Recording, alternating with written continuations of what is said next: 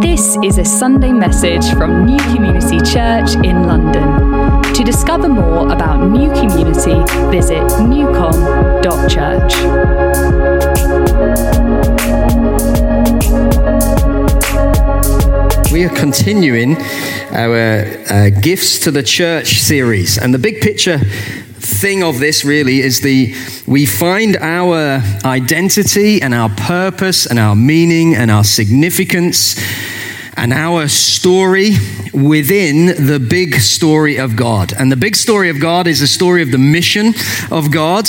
God is gathering for himself a people from everything, every tribe, every tongue. And he's gathering for himself this people by taking them out of darkness and bringing them into light. And Jesus comes into the story at the kind of pinnacle, the high point, if you like, as the light of the world. He comes and he tells us he came to seek and save the lost, to make a way for people from all nations, Jews, and particularly relevant for most of us, I would suspect, in this room, Gentiles, to be added into the people of God. And the church then, as established at Pentecost, continues the work of Jesus. And Jesus, just before he ascended, says to his disciples, to the church, to us, you will be my witnesses to Jerusalem, Judea, Samaria, and the ends of the earth. And he leaves us with what we call the Great Commission, Matthew 28, go and make disciples of all nations. And this then, this big story, these commands, this finding our story within this story, this is what we're all about. That's why we frame it here and talk about it like this. We exist to make disciples, family members, and missionaries of all nations to the glory of God. And to do that effectively and with joy and with a sense of ease, Jesus gives of himself gifts of himself to his people, to the body, to the church. And as we looked at in Romans 12 series, everyone is gifted. All have got a part to play somewhere. And for some, the part that they play, because the gifts they've been given, is a leadership one. And so the first apostles, they went out doing the Matthew 28 stuff. They planted churches as the best ways of making disciples of all nations. And into those churches, they appointed elders. And elders have the responsibility, the task of shepherding, of overseeing, and of guarding the local church. And we looked at that last week. And there's a key phrase that I'm not sure if Dave said exactly, but I'm going to say it now. I think it's important that we grasp this. All elders are leaders, but not all leaders are elders. Let me say that again. All elders are leaders, but not all leaders are elders. For the church to function fully and healthily, there is a necessity of different leadership gifts that are required and needed to be operating and functioning well. And that's where we land in Acts chapter 6. And so far in the story of Acts, the early church, there's great power and some incredible things and great joy and great unity and explosive growth. And then there's a few challenges in Acts chapter 5 with Ananias and Sapphira and all that kind of stuff, and not so much fun. And there's a bit of challenge and a bit of persecution. And by Acts 6, we face something completely new and completely different that happens as churches grow. There's a strain and there's a stretch. Let's look at it. Verse 1 of Acts 6. Now, in these days, when the disciples were increasing in number, a complaint by the Hellenists arose against the Hebrews because their widows were being neglected in the daily distribution. And the 12 summoned the full power of the disciples and said, it's not right that we should give up preaching the word of God to serve tables. Therefore, brothers and sisters, pick out from among you 7 men of good repute, full of the Spirit and of wisdom, whom we will appoint to this duty. But we will devote ourselves to prayer and to the ministry of the word. And what they said pleased the whole gathering. And they chose Stephen, a man full of faith and of the Holy Spirit, and Philip, and a whole bunch of other guys whose names you can read yourself. These they set before the apostles, and they prayed and laid their hands on them. And the word of God continued to increase, and the number of disciples multiplied greatly in Jerusalem, and a great many of the priests became obedient to the faith. Now, I want to be careful about reading ourselves too closely into this story, because Acts 6 is not about New Community Church. I mean, I wish it were. I wish Acts really was the story of our church, the devotion, the kind of commitment to the Lord, the devotion to one another, to prayer, the signs, the wonders, the miracles, the kind of generosity, that no one had any need amongst them, and the daily the Lord added to their number. Oh man, this is what we dream of. This is what we long for. But Acts 6 is not directly about us, and yet there are some, I guess, similarities, and there's certainly some lessons that we can learn here. You see, in any church that takes the Great Commission seriously, in any church that wants to build a diverse church with people from different languages and different nations and therefore different cultures, in any church that wants to multiply and push into new areas, any church that's prepared to change as the Holy Spirit leads. There's any church that isn't just prepared to do the comfortable thing and settle, even perhaps sometimes the seemingly sensible thing. In any church like that, there's going to be tension. Any church that grows, there's going to be stretch and tension. Now, we are kind of post-pandemic, and it would not be true to say we've had explosive growth post-pandemic, but prior to it, in the 5 years or so, this church, across all its different expressions, doubled in size. That brings a whole load of stretch and tension. It's not been quite the same since. Some people have gone. But what we have had is lots and lots of new people arrive and come amongst us. If you are one of those, you are so welcome. Genuinely love having you here. We're in this period of reshaping. And all of this, what I've just shared, has an impact. We see it here in Acts chapter 6. There's a tension, there's a problem. So in these next few minutes, I just want to spend some time looking at some lessons that we can learn from Acts chapter 6 and apply it to our situation here. And the first lesson we see from this passage is that there was a level of honesty about the reality of the situation. Look at verse 1. It says, a complaint arose. There was no pretending that everything's okay. A community that is marked by the gospel, a community that understands the grace of God, is a community that is honest about the issues. Whether that's personally that you're facing in your own life, or corporately the issues we're facing together. We here at New Community, we're not trying to pretend to be something we're not. One of the things I do find amusing in church life is when someone points out to me all the things, or not necessarily all the things, just a thing that they've discovered that is wrong, as if they've just discovered something dramatic. And I was like, yeah, I know. What do you mean you know? How can you possibly know and still allow it to happen? Well, welcome to church. It doesn't take a huge leadership gift to spot where there are problems or where there are stretch or issues of tension. It just requires a pair of eyes and an ability to remember the information long enough to tell somebody else. And even if you're one of those few people, I'd love it if there was loads of people like this. Even if you're one of those people who doesn't think there are any issues here, you've arrived and you think, New Community is like the perfect church. I've just arrived. There is no problems here whatsoever. I mean, God bless you. I love you. But even if you think that, it doesn't mean that there's not. Like, look here. We see that in verse 1, the Hellenists complained. The Hebrews, they didn't. They thought everything was okay.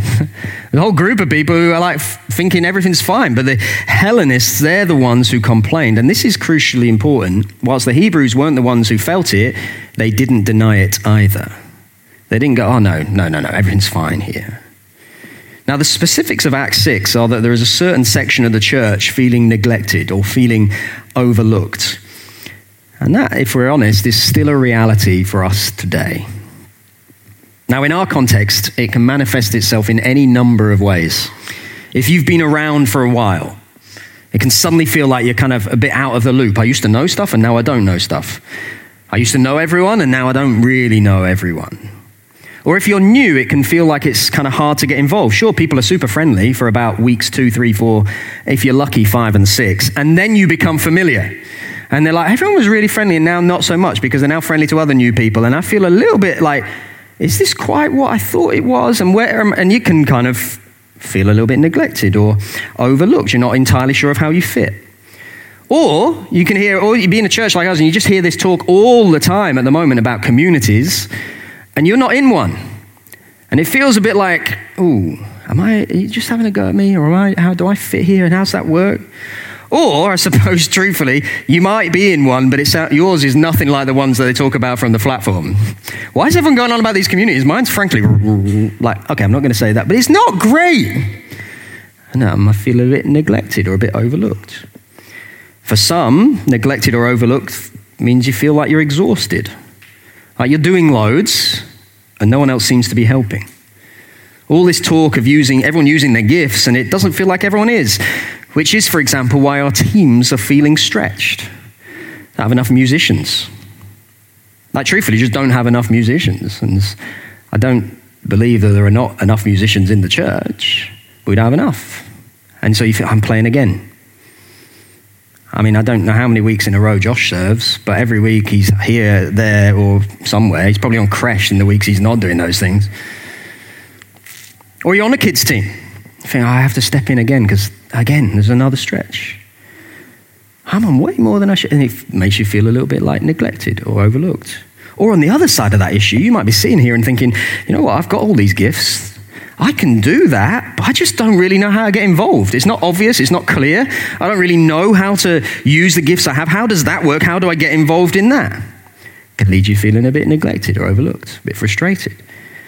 For others, being overlooked or neglected, that feeling of tension and stretch can feel a bit like, I hear all this talk about nations and diversity and being a church of every kind of thing and all of that kind of stuff. And I love that vision, but I don't feel that reality. I don't feel like I'm either fully represented perhaps or fully free to be everything that I am, and I feel a bit constrained and it can feel a bit frustrated, or it's kind of like I don't feel like everything we talk, I don't feel like we quite live in that place yet. Whether that's worship or leadership or culture or whatever it is, it can have that tension, that stretch. For others, being overlooked can feel like disappointment. Like you think something's going to work out in a particular way, and it doesn't. And this is really important because disappointment is faith-shattering. And unless disappointment is dealt with, it leads to cynicism. And cynicism is deadly. There is no such thing as healthy cynicism. Cynicism is a thief and a liar, and it robs and it destroys. And ultimately, it sucks faith. And the reason why this is crucially important to address is because the Bible tells us without faith, it's impossible to please God. Disappointment sucks faith, leads to cynicism, lack of faith. Without faith, it's impossible to please God. That needs to be addressed. Now, of course, you might be sitting here thinking, man, I genuinely thought this was a great church. Now, what is going on? Or you might be sitting here thinking, I don't feel any of those. But just like the Hebrews, there are Hellenists somewhere. There's a level of honesty we see here. We're not trying to pretend to be something we're not. What's the second thing we see? They addressed the issue. They didn't ignore it. Didn't dismiss it, didn't pretend it didn't exist, they addressed it. Now listen, it is not a weakness to admit that there are challenges and tensions and stretch. It is not a weakness to admit that in your own life. It is not a weakness to admit that in corporate life either. It is a reality. Every individual in this room is both needy and needed. Corporately, we're the same. We're not perfect, far from it. We've got all sorts of issues.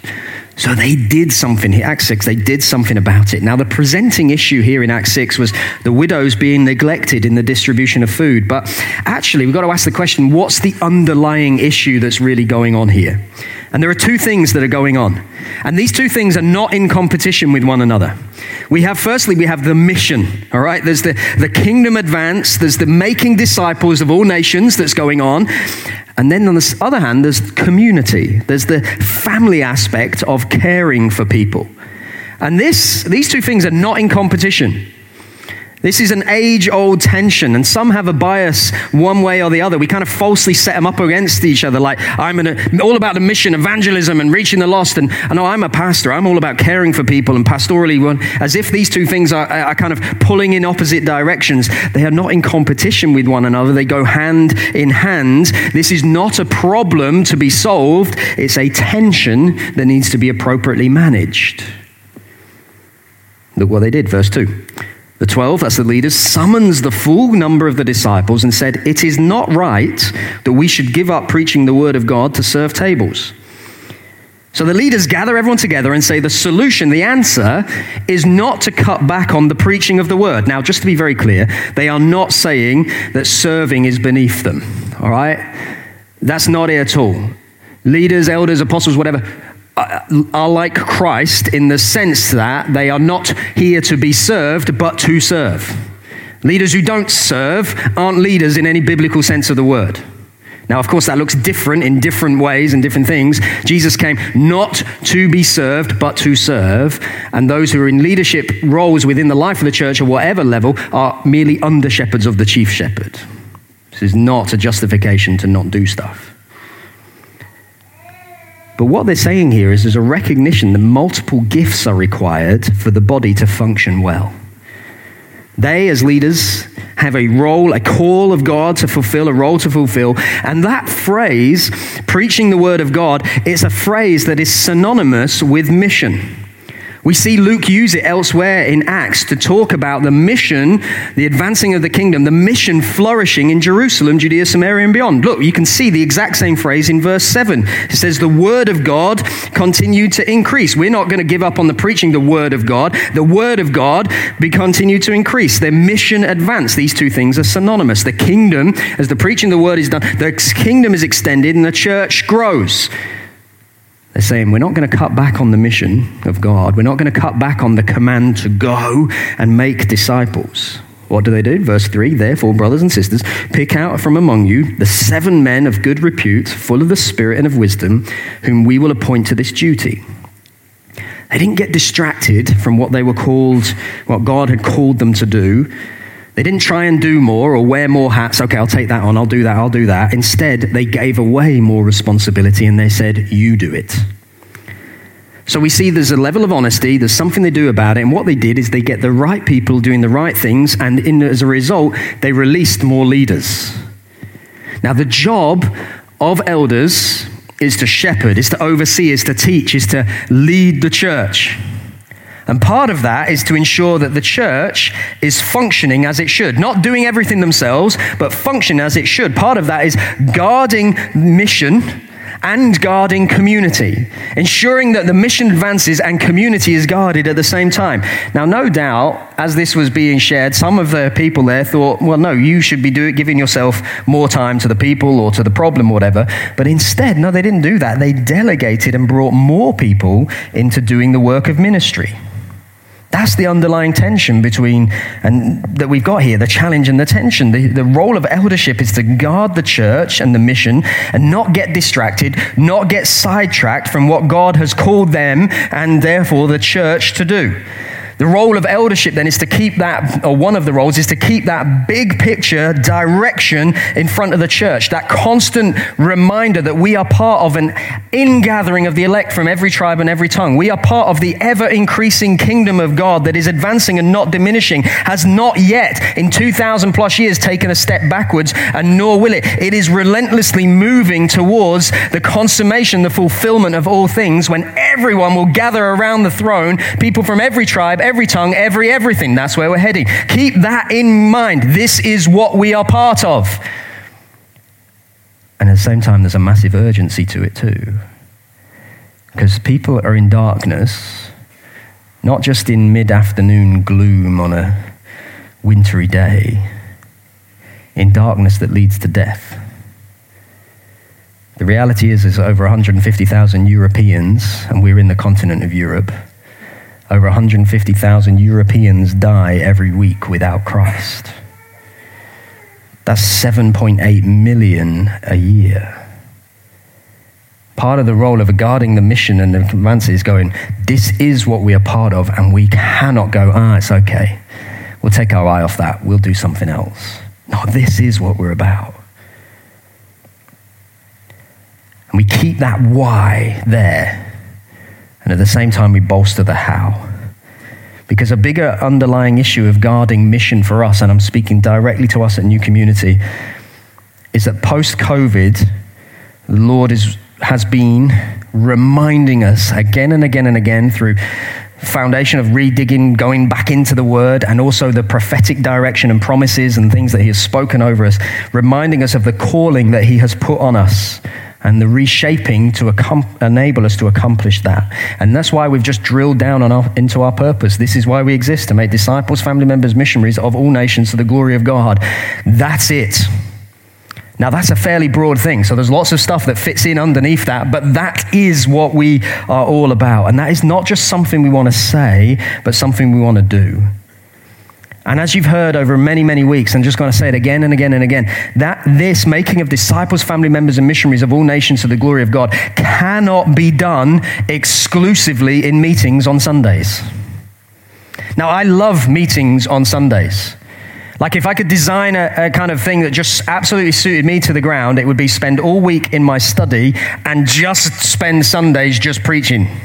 I'd like the rest of the stuff, Monday, doing the stuff out there. I'll be honest with you, I'm not so hot on. I'd prefer just to do this. Let me study, talk a good game, and do it in here and have everyone's happy. That's not the calling that I can ever just go, yeah, no, that'll do for me. Because it's not about that. This matters. These moments matter. They absolutely do. These big picture moments, these gathering together, corporately worshiping, hearing from God collectively, the sense of who we are, the body on display. It matters. Of course it does. It always will. But what matters most is what matters tomorrow and the next day and the next day as we take the kingdom of God to advance, to push out into the places where we live, work, and play. And this is why we bang on about communities all the time. And we have some challenges here to this. Got some practical challenges. We don't have enough communities, just blunt. Got the challenge that we're not always brilliant at getting everybody who wants to be in a community into a community, partly because we don't have enough and partly because we're just not brilliant. We have some planning challenges. We have some communication challenges. We've definitely not always been clear on why we do, what we're trying to achieve, and all that kind of stuff. But actually, our challenge goes deeper than that. The challenge is a challenge to our way of thinking. Because if we change the way we're thinking, then we change the way we act. Because what we're talking about when we talk about communities are groups of people committed to growing as disciples, family members, and missionaries. I'm just going to level with you and be really honest. Not everybody wants that. Because what we're talking about is bigger than just attending a meeting for a couple of hours on a Sunday and maybe a midweek meeting on a Wednesday.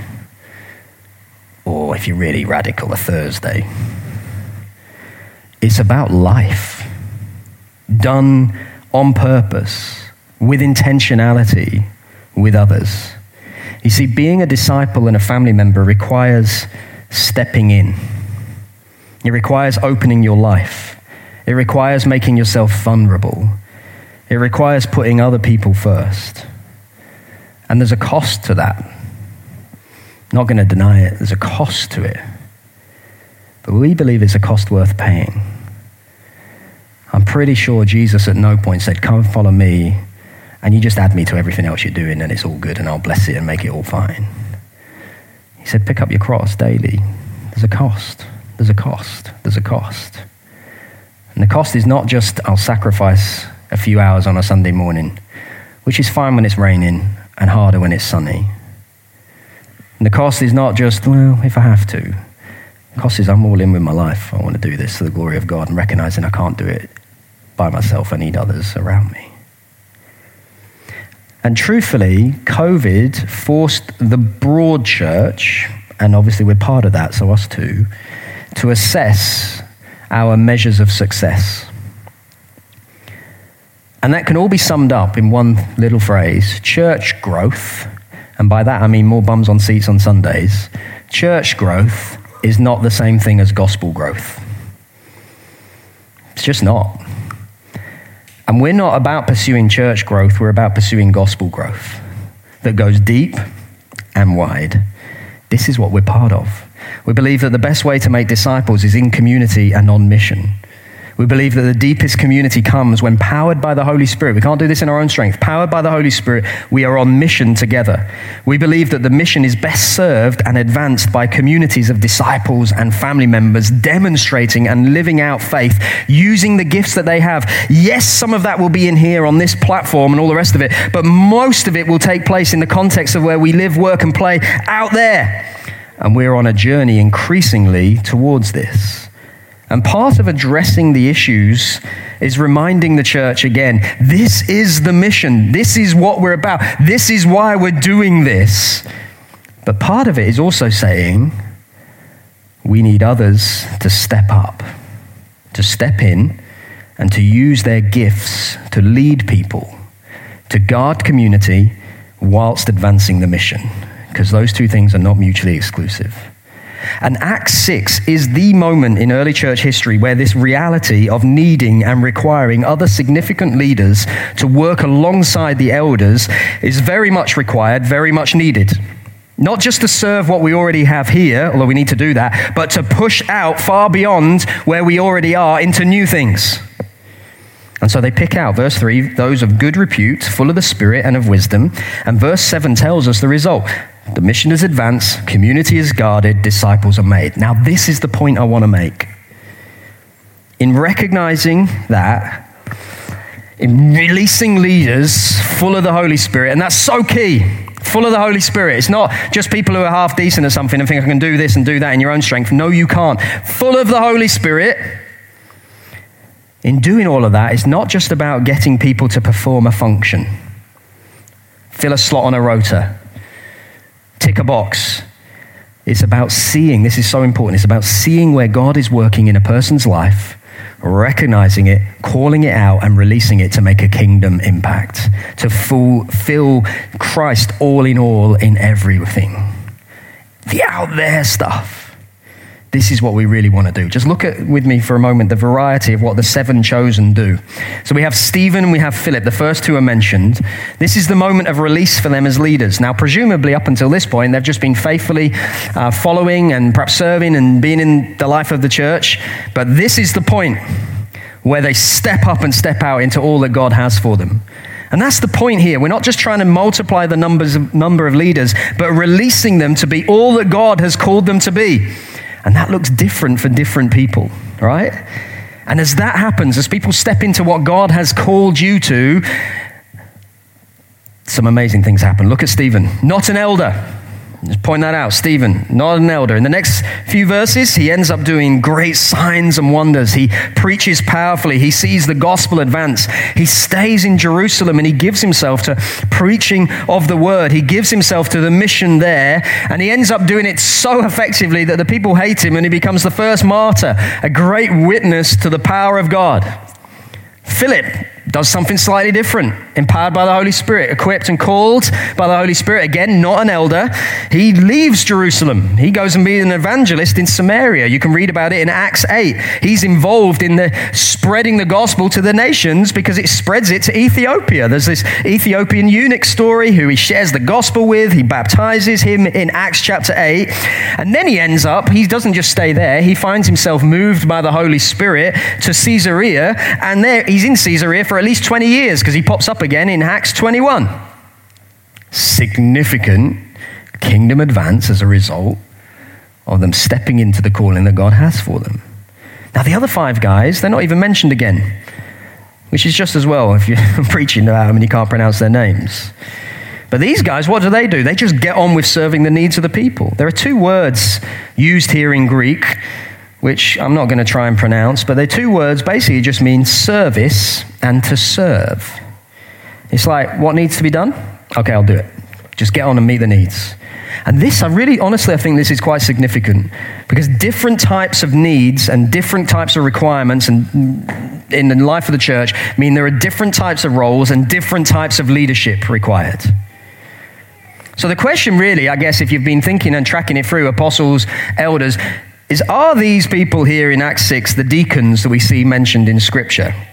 Well, the answer to that in Acts 6 is probably not, actually. Luke has this meticulous attention to detail, and he doesn't say that the 7 were deacons. But this was probably the moment where church government, church organization, church structure really began. You know, actually, the Bible doesn't really say much about deacons. We have a passing reference in Philippians 1 to the overseers and deacons. We have a probable reference in Romans 16, verse 1, to Phoebe, who's probably a deaconess. I think she probably is. And we have the qualifications in 1 Timothy 3. Now, the word deacon just means to serve. In our English kind of language, it's got no more weight than serve as a tennis serve, or serve a prison sentence, or serve a coffee. It just means serve. And there's a general sense in which every Christian is a deacon, because every Christian is to serve. Christ is a deacon. Literally, that language there, it says, Christ came not to be served, but to deacon, to serve. And we in him are like him. We are here not to be served, but to serve. We all serve. But there is also an office of deacon, a recognition that some are considered deacons. You see, by the time Paul writes 1 Timothy around AD 64, the church has developed to the point where spiritual qualifications for leaders were specific and needed. And Paul intentionally in 1 Timothy 3 says this is the qualifications for eldership, and then he follows it up and outlines the qualifications for deacons too. And the point is this: the purpose of deacons is inseparably tied to the priority of elders. Elders need to focus on their teaching and prayer roles so that the mission is advanced whilst ensuring that community is guarded. How do they do that? Well, deacons both guard and advance the ministry of the word. They work together, advancing the mission, guarding community, caring for the flock. In our language, making disciples, family members, and missionaries. Now we see this in a slightly obscure verse in 1 Corinthians 16, verses 15 to 16. You see, Paul in this particular verse makes reference as a sort of an implication that members of the household of Stephanas were elders in Corinth. He says, be subject to them. So he writes to church Corinth, be subject to these people, and then he uses this little phrase, and their fellow workers, which in the Greek is translated as work together with. Be subjected to these ones, we think probably likely elders, and those who work together with them. Now the implication is there are elders and those who work with the elders to equip the saints, working together to shepherd them, working together to facilitate, administrate, meet the needs so that the mission advances and community is guarded. Where's this land with us at New Community? Because this is a well that needs to be redug. It needs to be done with an element of care. For some, deacon means conjures up all sorts of ideas and thoughts and hasn't always necessarily been handled overly well. Even in this church, we have kind of had a little bit of a checkered history with aborted attempts at, we stow this and then we don't, and then we thought, we're not quite sure. We're going to talk more in the autumn term about how more formally deacons can be recognized. But I just want to be very clear, we already have lots of people in this church who already function in a deaconing role. And we're in the process together of just looking a little bit more carefully at what this might look like, as a key moment is the recognition of deacons, the laying on of hands, and the honoring of them. We're going to move into that. But this is the point for us right now. I'm finishing with this. The lesson for us at this stage in our church story from Acts 6 is that the people took responsibility, they grew in faith, and they depended on the Holy Spirit. Now, for some here in this room right now, I'm talking to you, there is a calling on your life of God to step into leadership of some level. To lead within the measure of faith. The measure of faith, literally, that's what it says in Romans 12:3, the measure of faith. But also within the measure of gift or talent that you have been given. God has equipped you and gifted you. And there is a moment now where the Holy Spirit, is calling you to step into things. It's been recognized by others. Perhaps only in a small way, perhaps in a very exploratory way. There's a moment to begin to step into it. For some, in this room, it will mean moving to places like Samaria, which is the next town along. For some, it will look like moving to the ends of the earth. Maybe not right now, but at some point. But the key part here is everyone's involved. Verse 5, it says it pleased the whole gathering. We're all involved. Lots of us are going to go nowhere. We're here reaching our Jerusalem, which is the place where we live. And some of us have a leadership calling to do that. Don't need to go somewhere else to exercise leadership calling. Stephen stayed in Jerusalem. There's plenty of space here. There's roughly 1 million people who live in all the places where we live, that stretch where we gather from as New Community. That's an awful lot of people who go and make disciples, family members, and missionaries of. There's hundreds and hundreds of people in our church to pastorally care for and build into communities of disciples, family members, and missionaries. There is a big leadership space here to step into.